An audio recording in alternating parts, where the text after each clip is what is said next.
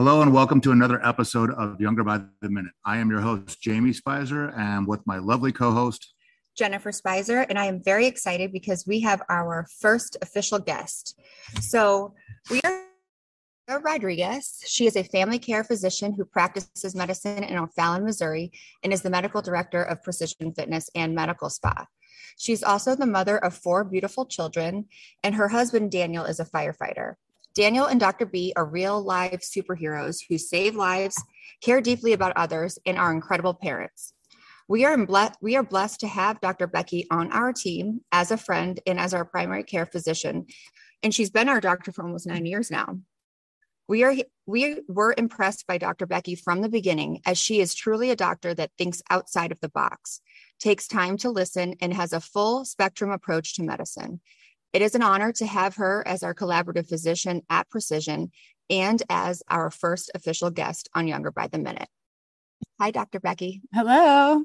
Hi, welcome to the show. Thank you. This is exciting. Yeah, we're really pumped to have you on here. I'm really excited in the fact of personally being able to work with you one-on-one, not only as our medical director, but also as a patient of yours. What intrigued me the most about you is your insight when it comes to functional medicine and not just mainstream medicine. That was the big thing that really appealed to me. And you're very open to learning and finding new ways, even with that conference that we went to Las Vegas. I just think that that's a really nice niche of yours that separates you from a lot of doctors out there. Well, I enjoy, I like to figure out why things work. And by understanding that and always asking why, it drives me to do things a little bit differently over time. I was trained a certain way, and then I've evolved into finding answers in a better place. Well, actually, I guess I wasn't trained to find answers. I was trained to identify a disease and treat it. And I think doctors and medical professionals, that's what we do. But providers have a tendency to get stuck there. And we don't know we're stuck. It's just that we see a problem. We're like, oh, I know how to treat that. Or what I thought I was doing was fixing. I know how to fix that. Here's a medicine, whatever pharmaceutical it lined up with. And I just wrote away tons of scripts and then another script, but I never saw people happy. Yeah. So, what was the catalyst for change there and your thought process on how you practice medicine? Because I think that from our approach in America and the traditional training is to go to the symptom or, just prescribe versus finding the root cause. Well, I kind of stumbled into it. I always wondered why people were so tired and why they're so, the common complaints, tired and weight gain and just all these other diseases, the why behind it. I didn't know how to answer the why because I knew that it wasn't just because people are lazy. That's part of it, but figuring out the why behind stuff led me into just a better way to solve the problems, I guess. But a functional medicine, I didn't know what I was doing. I didn't know it was functional medicine when I was exploring these root cause scenarios. And then I realized after the fact that, what I'm doing is, I guess it's called functional medicine. This is kind of cool. Those people aren't weird after all. They are the ones that have the true answers. When I started practice, I knew that there were pockets of doctors that were doing this, but we just thought that they were, they're gone rogue, or those concierge people, they don't have a clue of what it really takes or whatever. But people that do that, they do it because they have a taste of what it's like to actually watch people do better sustainably. And it's gratifying. And then the system is draining. So who would stay in the system that's like a trap? Well, and I know your why, as does Jamie. And so that was going to lead me into why did you decide to become a physician and when? Well, I was really young when I wanted to be a doctor. I was 7 when I decided, I think, I really like fixing things. I'm going to fix animals. My family hunted, and I was always present whenever they would gut a deer. And I was just fascinated by the anatomy of the animal and why things worked and how the heart was, all the chambers and different little things like that. And then I didn't sit with the veterinarian idea very long. I quickly moved to people because I would probably have a better chance at fixing a problem if I could speak with people. And so it kind of started there, I would say. And yeah, as far as my childhood, I just kind of always wanted that. I, didn't think I could do it, but that's what I really wanted. So I worked towards it. I don't know. I like that because you are doing it. You're very successful at it and you have a very strong following. And I mean, you do it while juggling a lot of other things. And I think also just being a female in a man's world, I know it's changing, but it's nice. Right. And kind of going back with what you had said earlier, it's like, even with nutrition with me is like, I get into a groove where I think like, okay, I know what I'm going to do with this client, but then all of a sudden that client throws me a curveball and it's like, okay, why didn't that work? Right. Yeah. And then I have to go back into looking like, okay, I'm getting a little too cocky with my approach. So I have to come back to the basics and figure out what is the symptom causing the cause, not just treat the cause, because that's, I just look at someone, I just get repetitive and I'm just treating causes again. Because I just look at the cause and I'm like, I think I know it. And then I get proven wrong at some point. Yep. I've been there many times, right. Many times, even recently, it's just, we always learning. Well, and that's the thing. I remember when I worked in plastics, I was doing these procedures on people that, it was a rhythm and you have your rhythm. And then the patient is always the variable. I had I was doing IPL on someone, did it all the time on this patient. And one time she just had a really bad reaction. And the physician that I was working for was like, well, you could do the same thing 100 times and it's not always going to be the same because the patient is the variable. And, one thing, Dr. Becky, that you taught me was to even look even more like, I think Jame and I think outside the box a lot just because of how I came into medicine. I came in kind of the back doorway, like looking at the skin first and the nutrition. But you've taught me about mold and other variables that I never even thought of that people could be exposed to. And I don't think people realize what the environment can do and how it can derail them. Yeah, no, that's a huge deal. Our environment, there are variables we have control over that we don't know we do that matter significantly for health beyond just eating right. And what is healthy eating anyway? Because physicians, unless they have a personal drive to learn these things, we're not taught what nutrition. I for the love of God, it was the food pyramid from the 60s still matters. Everybody on 55% carbs. Yeah. And yeah, how has that worked out for us?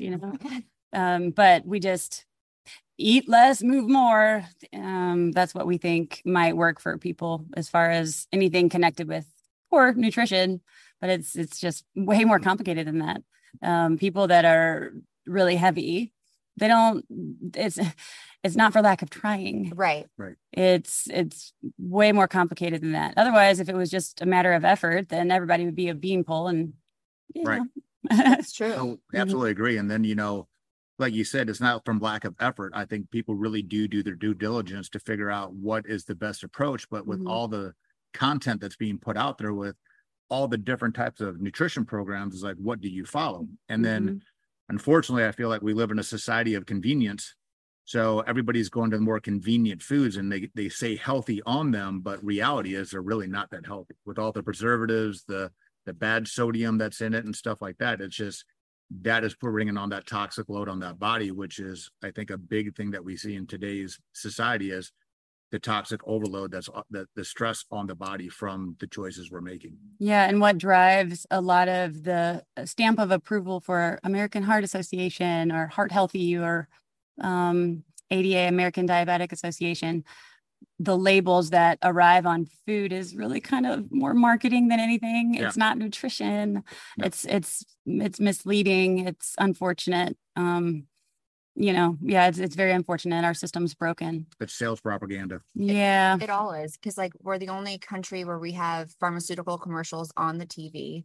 Oh, don't get me started. And then we're taught like the books are written by pharmaceutical companies. We're not like I always thought it was interesting, even in nursing school, we don't really go over nutrition. We go over carb counting and all that stuff, but it's like it's learning about cars, but not learning about what makes an engine run well. All of our medical journals, every like printed copy it's so full of pharmaceutical ads.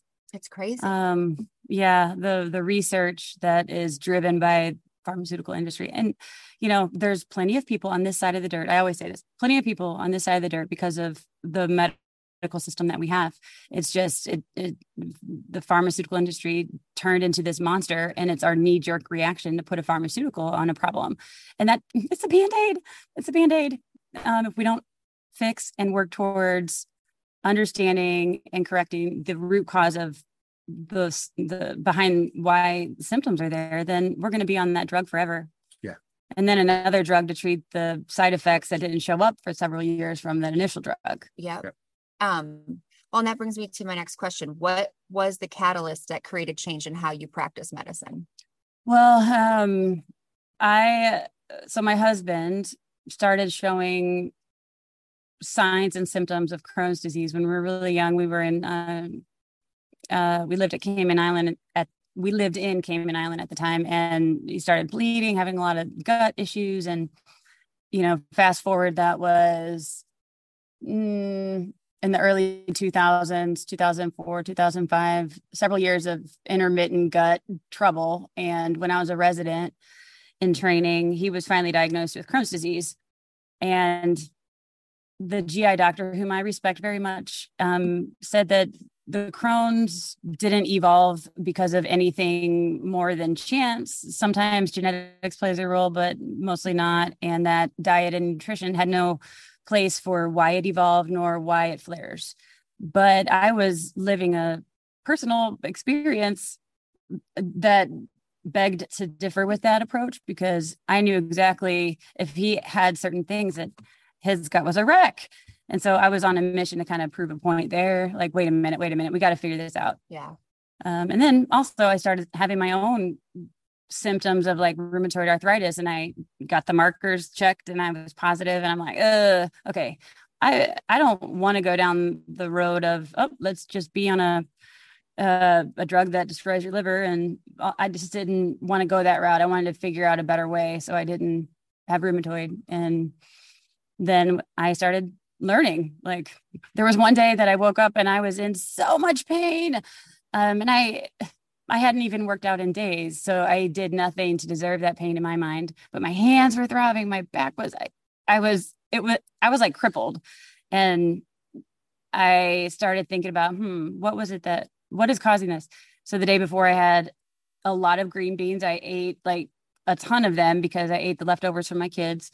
Green beans, lasagna, and gluten and red sauce, the nightshades and the lectins and the lectins, yep. Yeah. And I never drink juice, but that was the night that I decided to like down a whole thing of orange juice. So all of those things were so inflammatory to my body that I was paying the price for it. And then I started figuring things out there. And then I started connecting that with, wait a minute, what types of foods are going to make Crohn's worse? So yeah, then one thing led to the next. Well, I know how all three of us don't believe in coincidences. I feel like that happened to you for a reason, so that you could then better serve your patients and other people. And I feel like when it's personal, when something becomes a change that you personally go through and you personally feel the pain, like Jamie, you with bullying, and myself with my own GI issues and acne, like we all knew that, okay, this isn't the way that it's supposed to be. There has to be something there. And so it's really nice that you took that and you didn't get stuck. Well, also pain is quite motivating. Yeah. A person that has pain does not have energy. The body they can't coexist. The body takes ATP, which is a unit of energy, and it diverts it to create signals for pain, which leaves less of a reserve for the mind to function. Yep. And I can't work and do what I do with low energy. So pain is one thing, but it just equals the low energy. And I'm like, I got to fix this. We got to figure this out because I'm not just going to be on drugs forever. Well, it's like showing up to work hungover every day. Yeah. You're tired, you're unfocused, you're living on caffeine drinks or coffee. Which then makes it worse. Yeah, it just makes it really hard to get stuff done. But like you were saying, Jen, with my autoimmune with psoriasis, got to a point where I was on Enbrel and Humira, where I got to a point where I didn't have insurance at that time, so I couldn't afford it. So the only way I could keep that at bay was through proper nutrition. Like I had to clean everything up. It was no matter of if I had to, because if I didn't, then I had to deal with that uncomfortable embarrassment of like plaque acne all the way up and down my elbows, in my scalp, on my knees, and my chest. So I learned right there from that point, like when I was forced into cleaning my diet up and exercising more and detoxing properly, it all came down by itself.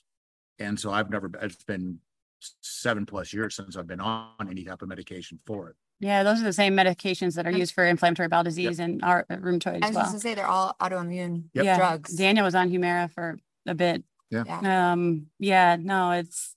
They're all in the same category of pharmaceuticals, and they're so expensive. Gosh, man, they're so expensive. Thousands of dollars a month. It's crazy. Since we're talking about Daniel, I think listeners would love to hear about how you met. Yeah. Well, I met him. So my husband is originally from Mexico, and I was this young, very focused kid, and it was after my freshman year of college. I was majoring in Spanish because that was the easy thing to do, and minored in biology while I was trying to do pre-med. But anyway, I went to Mexico on a mission trip with my youth group. They asked me to go to translate, and Daniel grew up in the church that we worked with. And it was kind of funny, the whole long road trip down, my friends in my youth group, and they were all saying, we're going to get you connected. We're going to have you hook up with a Mexican. I'm like, no, you're not. I'm really tall and white, and they're really tiny, short, dark, and have you met my family? Like they're just, no, it's not going to work.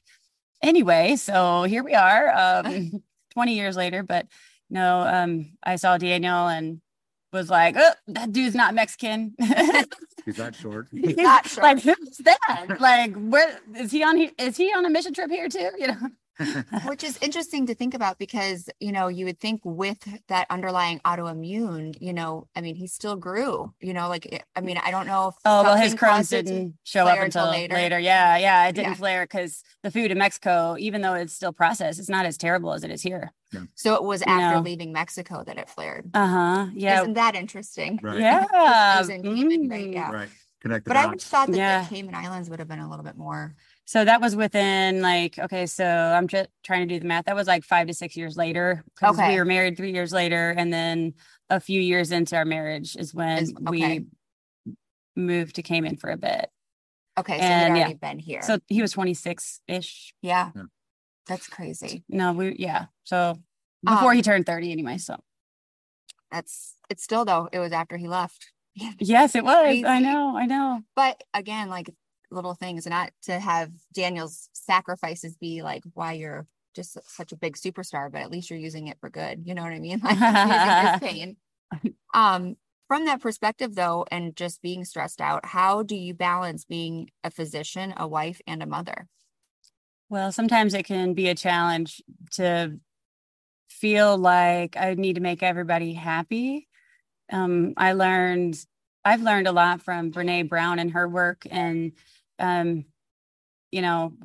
stumbling upon her stuff has been liberating because I've been able to learn ways to make sure that I'm not just trying to please people, that I set boundaries, and I learn how to ask for help, which was not anything that came naturally for me. But yeah, I have to ask for help, and I have to set boundaries, and I have to be okay with knowing that people are going to be upset and not be happy. And it's okay because I can't make everybody happy no matter how hard I tried. And that was exhausting. I wasn't prioritizing my own emotional health and peace. Mhm. It was actually a weakness by trying to please everybody was a big problem, because it showed that I didn't respect myself and love myself enough to honor myself and limit my, you know, my frantic nature of like trying to make everybody happy and have everything perfect and blah, blah, blah. I've just had to learn how to ask for help. I'm thankful that my parents live like 2 miles down the road, because if it takes a village, it just does. It's interesting that you bring that up, because I know when I talk to my clients, it's like I prioritize your fitness, health, and your family, then social. And I always put yourself first, your fitness first, because if you're not taking care of yourself the way that you need to be, like what you were saying, then you can't be taking care of everybody else to your full potential. You're just going to burn yourself out. Yeah. Very much so. And you're not just burn yourself out, but you're putting your own health at risk because you're not taking care of yourself. It's so hard though. It's like when you hear that announcement in the airplane, like it's like, make sure you put your mask on first before you put on the person that's next to you. In my head, even still, I'm like, well, if I was with someone I care about, I'm going to put their mask on first. Like, or if like I was a mom, but I will say you have been very helpful to me, because you've watched, you know what I do in running a business and all that. And it's like, I still struggle with that perfectionism of trying to make everybody happy. And you're a very calming, like grounding person. And it's hard, because when you do try to do too much for too many people, it's ego stepping in a little bit. And then whatever insecurities you have of trying to be perfect all the time. Yeah. So I give you a lot of credit, because as we were talking, I don't even know how you handle being a mother of 4, but never mind having a practice. Right. Yeah. Just lots of help and learning how to ask for help. And I don't know, taking time for myself. It just, when I didn't take time for myself and I was always last, it's just exhausting and overwhelming. And I don't like feeling that way, just trapped. And anyway. Do you have any tips for people besides, like, I guess just making sure that they prioritize what's important and having boundaries? Yeah. Being okay with it. We're not responsible for the feelings of others. And so disconnecting, being kind and setting boundaries, and being okay with, it's okay to be upset, but it's not okay to throw a fit and to call names, that kind of thing. Even just with everyone you interact with, I don't have to say yes to every social engagement invitation, because I prioritize I need my own time and space, and that runs me. It runs me. It exhausts me to keep up with that. I'm just a natural introvert. I like to be in my own head. Right. I think Jamie is the most extroverted of all of us, but with what we all do, with the amount of people that we're around all the time, especially with you, like you see a lot more patients because of how your practice is set up. It's just exhausting. I mean, you don't realize how sucked dry you can be, because you have to be extroverted, even though you're one-on-one. You have to be. Like the waiting on tables, those days when I don't know, like a lot of energy, and it's like showtime. So go time, showtime. I put my game face on, which means my makeup. Just so that I look alive, and I can kind of match the image to where I want to be, even if I'm not emotionally at that point, at that time of day.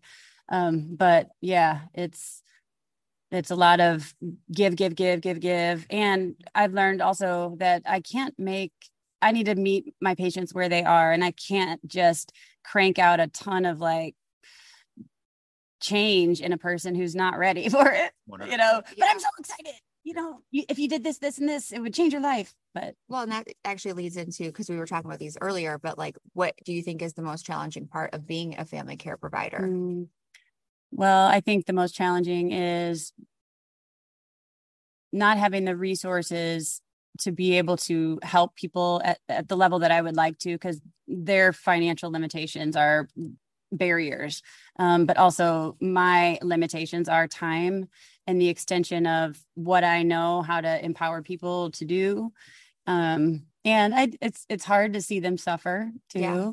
Like knowing families I have families that have been with me since residency, since early 2010, and I've watched their children grow, and I know the ups and downs of the drama in their lives and just different things. And when I lose patients too, it, you know, doctors are people too, you know, like that's my sister-in-law said that, like, they need to realize the doctors are people too. I'm like, yeah, I know. Like, I'm sad, just like, you know. I feel that way about, you know, and that's when I was thinking about questions to ask you, like, what is something that people might misunderstand or not know? I think when people step into a role like a physician or even like a firefighter, like your husband, they don't realize the amount of stress and pressure. And so it's just, I think people do need to remember that there's a lot that goes at it, and everybody's just trying to do the best they can. Yeah. And there's burnout. I mean, there's true burnout. Not only that, but in those positions, I mean, the job and the stuff that you see doesn't get left at work.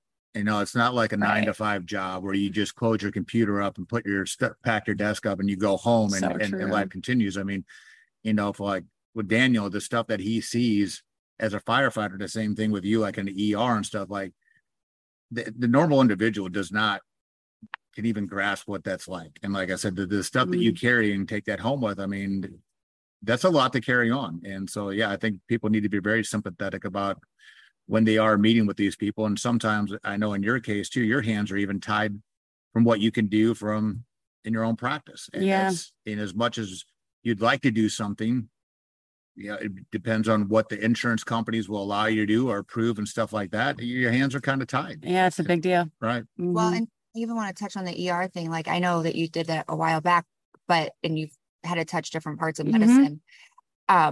I almost would think like family care, because kind of what I'm now going through, and I can only relate it to myself with your help, and I freak out all the time, but it's like these small little decisions, like you have the ER and could be, you know, chaotic and really traumatic, but then also like thinking, okay, did I do the right thing? Did I prescribe the patient the right medicine in family care? Like, you know, or did I mess up, or, you know, like that's the reason why I wanted to do family medicine. Like I grew up in like this, I was obsessed with the ER, you know, like I watched it every Thursday night at 9:00, you know, like a group of my friends, we all got together. I was obsessed. And I worked in the ER before I even went to school. And that's what I was going to do. There wasn't any switching. That's what I was going to do. And then I realized like the continuity I didn't get to see when I rotated through there. Even before, when I was a medical student, I hadn't applied to residency yet. And I was really kind of saddened by, wait a minute, they know if the patient lives or dies, but how do you know that the long-term effect of the choices you're making and how you're guiding patients? You don't see that. I'm like, I kind of like to like know how I'm doing, get that automatic feedback to see like, oh, wait a minute, that's not going to work. And this, you know, and the continuity was a big deal, and just being involved in someone's life story. Yeah. Like how it plays out. Yeah. Yeah. Yeah. Like you're the director. And and seeing how just little tidbits will start to plant seeds in people. And then they like grow into this whole new individual. A couple of years go by and I'm like, oh my gosh, look at you rocking it. You know, and it just started with the comments of whatever it was that I was on to. The theme of that phase of that quarter of the year, I'm always on to like new themes, kind of as I learn new things. It spills over to my patient population. So I just realized that you are like an actual seed planter, and then you're really good at like seed planter, letting it kind of do what it needs to do. Cause like, and she's very quiet. Like if she'll talk, but then she lets you talk. So she lets you she's like a therapist. Right. I don't know. My patients think I'm a therapist. I go through so many tissues. It's just like, I reach back for the tissues and they're like, I'm like, don't worry. This happens every day, all day long. It's a safe space. I'm not in your social world, and you don't have to hold your stuff together for me. And you're not judgmental. Right. You know, like a lot of doctors that I've had in the past were like, you know, we were talking this morning about me growing up Catholic. We're like the priest that I went to confession with. Like, I was like, oh my God, I'm afraid to actually be honest right now. Like, you know, but I can be honest with you. So that's how I felt. And that's like who I opened up with, you know, when I became your patient, I was just really impressed on how open-minded you were, and you weren't judgmental or anything like that. And we're very fortunate to have you as a doctor like that, as a medical director. And I just wish that more people had that opportunities to have doctors like that. And I'm not saying there's a lot of great doctors out there. Yeah. And I understand that a lot of them are overwhelmed and they just got to get through the day themselves. But, you know, we are very fortunate in that aspect. Very. And actually, you just led me to the next question. What suggestions do you have for patients looking for a primary care physician? Like, how would they interview their doctor or what to look for? I remember being interviewed by patients when the practice was growing. It was a startup practice, and it was just kind of fun to be like, you going to choose me? Like, what kind of show am I going to, you know? But when it's hard, just looking for someone that's just going to listen. Yeah. They don't have to have all the training and all the degrees, just someone that'll hear you. Because I feel like a lot of providers will just go in the room and already assume they know what's going on and how to fix it. And they're not listening. And it might be something so simple. It might be because, you know, one of my patients, she was wondering why in the world her hands were so numb. And she thought she was doing a carpal tunnel stretch the right way. And she was doing it the opposite. She was doing this, like, instead of like a praying hands, she was folding her hands inward and doing like an upside down, like praying mantis, which is gonna it's gonna pinch the heck out of that carpal tunnel and make it way worse. She's like, and I'm doing my grip exercises. So had I just said, okay, carpal tunnel, let's whatever, you know, I mean, it was a simple fix, but just listening. And so I don't know how to say how to filter or search for a provider without meeting them to know if they're going to listen. But if you get a vibe on that first visit that they're not going to look you in the eye and just be open to what your concerns are, then just move on. It's like a day. It's like a marriage, right? Or, you know, I guess that's the best thing. Like, you can, not every physician knows everything, just like your spouse or whoever you're with is not going to always be the best person. So it's like, as long as you can listen and hear each other and then always strive to do whatever it takes. So like, for example, if your physician doesn't know what might be causing you problems, but they're willing to learn and look into it and call a colleague or whatever, that's all you need. Yeah. You know? Cause there's no way for everybody to know everything all the time. And they don't. A line that is a red flag. So maybe this will be helpful. A red flag is if there's an idea brought up and the provider, the physician is not familiar, or it's uncharted territory, or it's not something they're well versed or studied on, then the response tends to be, oh, well, there's not research on that. Oh God. Or there's no science to prove that. That's a lie. You know, but that just means I'm not willing to check into that. So I don't, instead of like scarring my ego, I'm just going to say there's no research, because it's easier to justify that and let it be a closed door and move on. And they don't want to lose the patient, because now it's become almost a monopoly, but that's a rabbit hole we don't need to go down. Yeah. For me, when I meet with clients and I try to help them advocate with their doctor, one of the big signs for me is how far are they willing to go to pulling blood work? Like, are they just going to pull the basic stuff like T4, TSH, which really doesn't give us a lot of input on thyroid. And then when you do go to the doctor and ask, like, hey, will you pull this? And if they kind of give that answer like what you did, that kind of lets me know what kind of doctor they are. Yeah. I usually will say you might want to start interviewing other doctors. Yeah. Or if a provider might be inclined to setting those limitations because it's an uncharted territory zone for them. And if they're not trained on it, they might not want to pull the lab because they're responsible for the outcome of that. However, if a doctor is like, if one of my patients were to ask if it's a lab that I don't know much about, and this has been me many times, if they ask me, would you be willing to pull this lab? Sure, but I won't know how to interpret it. But I understand that doctors aren't just going to say they're not going to know something. Right. I mean, I do, because I'm confident in who I am and where I am and whatever, but that's kind of a hard thing to do when you first start out. What I think you also, when you don't know, you go learn. Yeah. Oh, I know that for a fact. Yeah. You introduced us to the books, Dirty Jeans. You know, and I've been using that a lot. And, you know, had you not introduced me to that, and I still wouldn't know about it, and now I'll be able to help my clients even better. So, I mean, but you went outside your comfort zone and what you need to do, and you learned on your own. You know, you didn't know something, so you went and learned. So again, kind of what you said, when going back to interviewing doctors, if their approach is like, it's not in the science, blah, blah, blah, then I think that tells you a lot. Yeah, research is all manipulated anyway. So the research that Right. they do say there's no science to prove it is, yeah, anyway. No, that's Well, it comes back perfect. to the variable, the client, Uh-huh. patient, because All the not research studies are based on a certain population as well. you know, and not everybody responds to everything the exact same way. Mhm. They don't. Well, for my last question, I have, what tips do you have for optimum health? Simple things, clean air, clean water, clean food. That's simple. Clean air, the air we breathe turns into water. It gets circulated through our whole vascular system.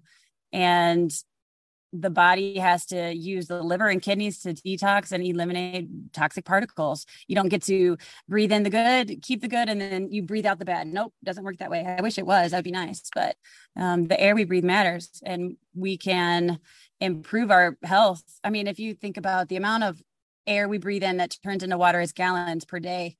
And if you're breathing in air that's full of junk, mold toxins, industrialized particles, hairspray, chemicals, all kinds of cleaners, and your body's got to figure out how to eliminate that through the bloodstream. So yeah, clean air, air purifiers matter. That's where I was going. Clean water, filter your water.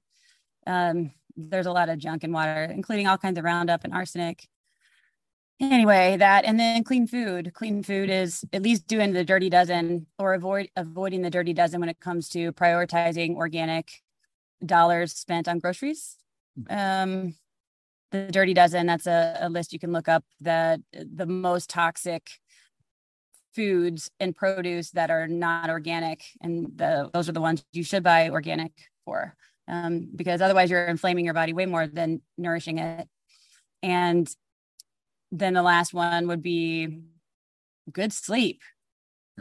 Right? You know, like you can't have energy bouncing off the walls, thinking clearly, and do that for very many days if you don't have good sleep. Crash and burn and chronic sleep deprivation is a huge issue. And that would go, I could talk for a long time on that and how to hack it and light, and I'm a nerd with it. But yeah, those categories are big. Yeah, I mean, I would agree. And I don't think many people realize that you have a toxic load. So, you know, it takes a long time for the body to start to show symptoms from toxins that you've been breathing in or consuming in any way, or lack of sleep. Mm-hmm. And the one I know we brought up earlier too is like having a healthy bowel movement every day. Oh yeah. That's one where I know you run. I mean, that's too. Toxic waste. Yeah, that's a big detoxification pathway is going through that. You know, it's one way the body rids itself of estrogen.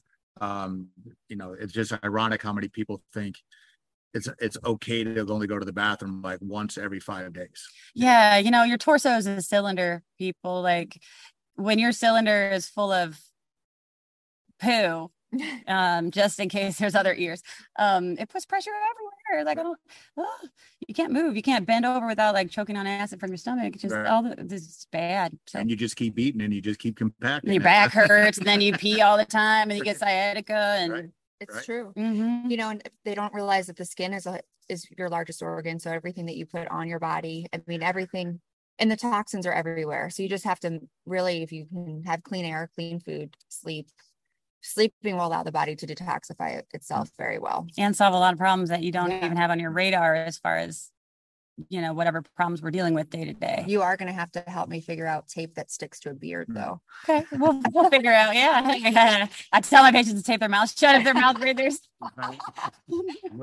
She was kidding, and I got to read home to Jamie, and I was laughing. Yeah, no, my ideas are weird, but I just gave up caring about what people think a long time ago. But you know what? And I don't want to. I know we're almost out of time, but like for someone that is a mouth breather that has chronic sinusitis, knowing that my sister's had sinus surgery and it wasn't really efficacious at all, you know, if you train your body to breathe back through your mouth, it might be better. But yeah, no, the sinuses will rapidly accommodate to the demand placed on them. So, yep. Thank you so much for being our first guest. Yes. Thank you for having me. It's so exciting. Is there anything else you want to say that we've left out? There's a ton I could say, but we're out of time. We're going to have you on many more times, so we'll have to come up with some topics and address those, because there's a lot I would love to get into with you that I think would be very beneficial for people to learn. One of the big ones is, like, again, getting back to how we can advocate for ourselves, and we'll touch that on another time.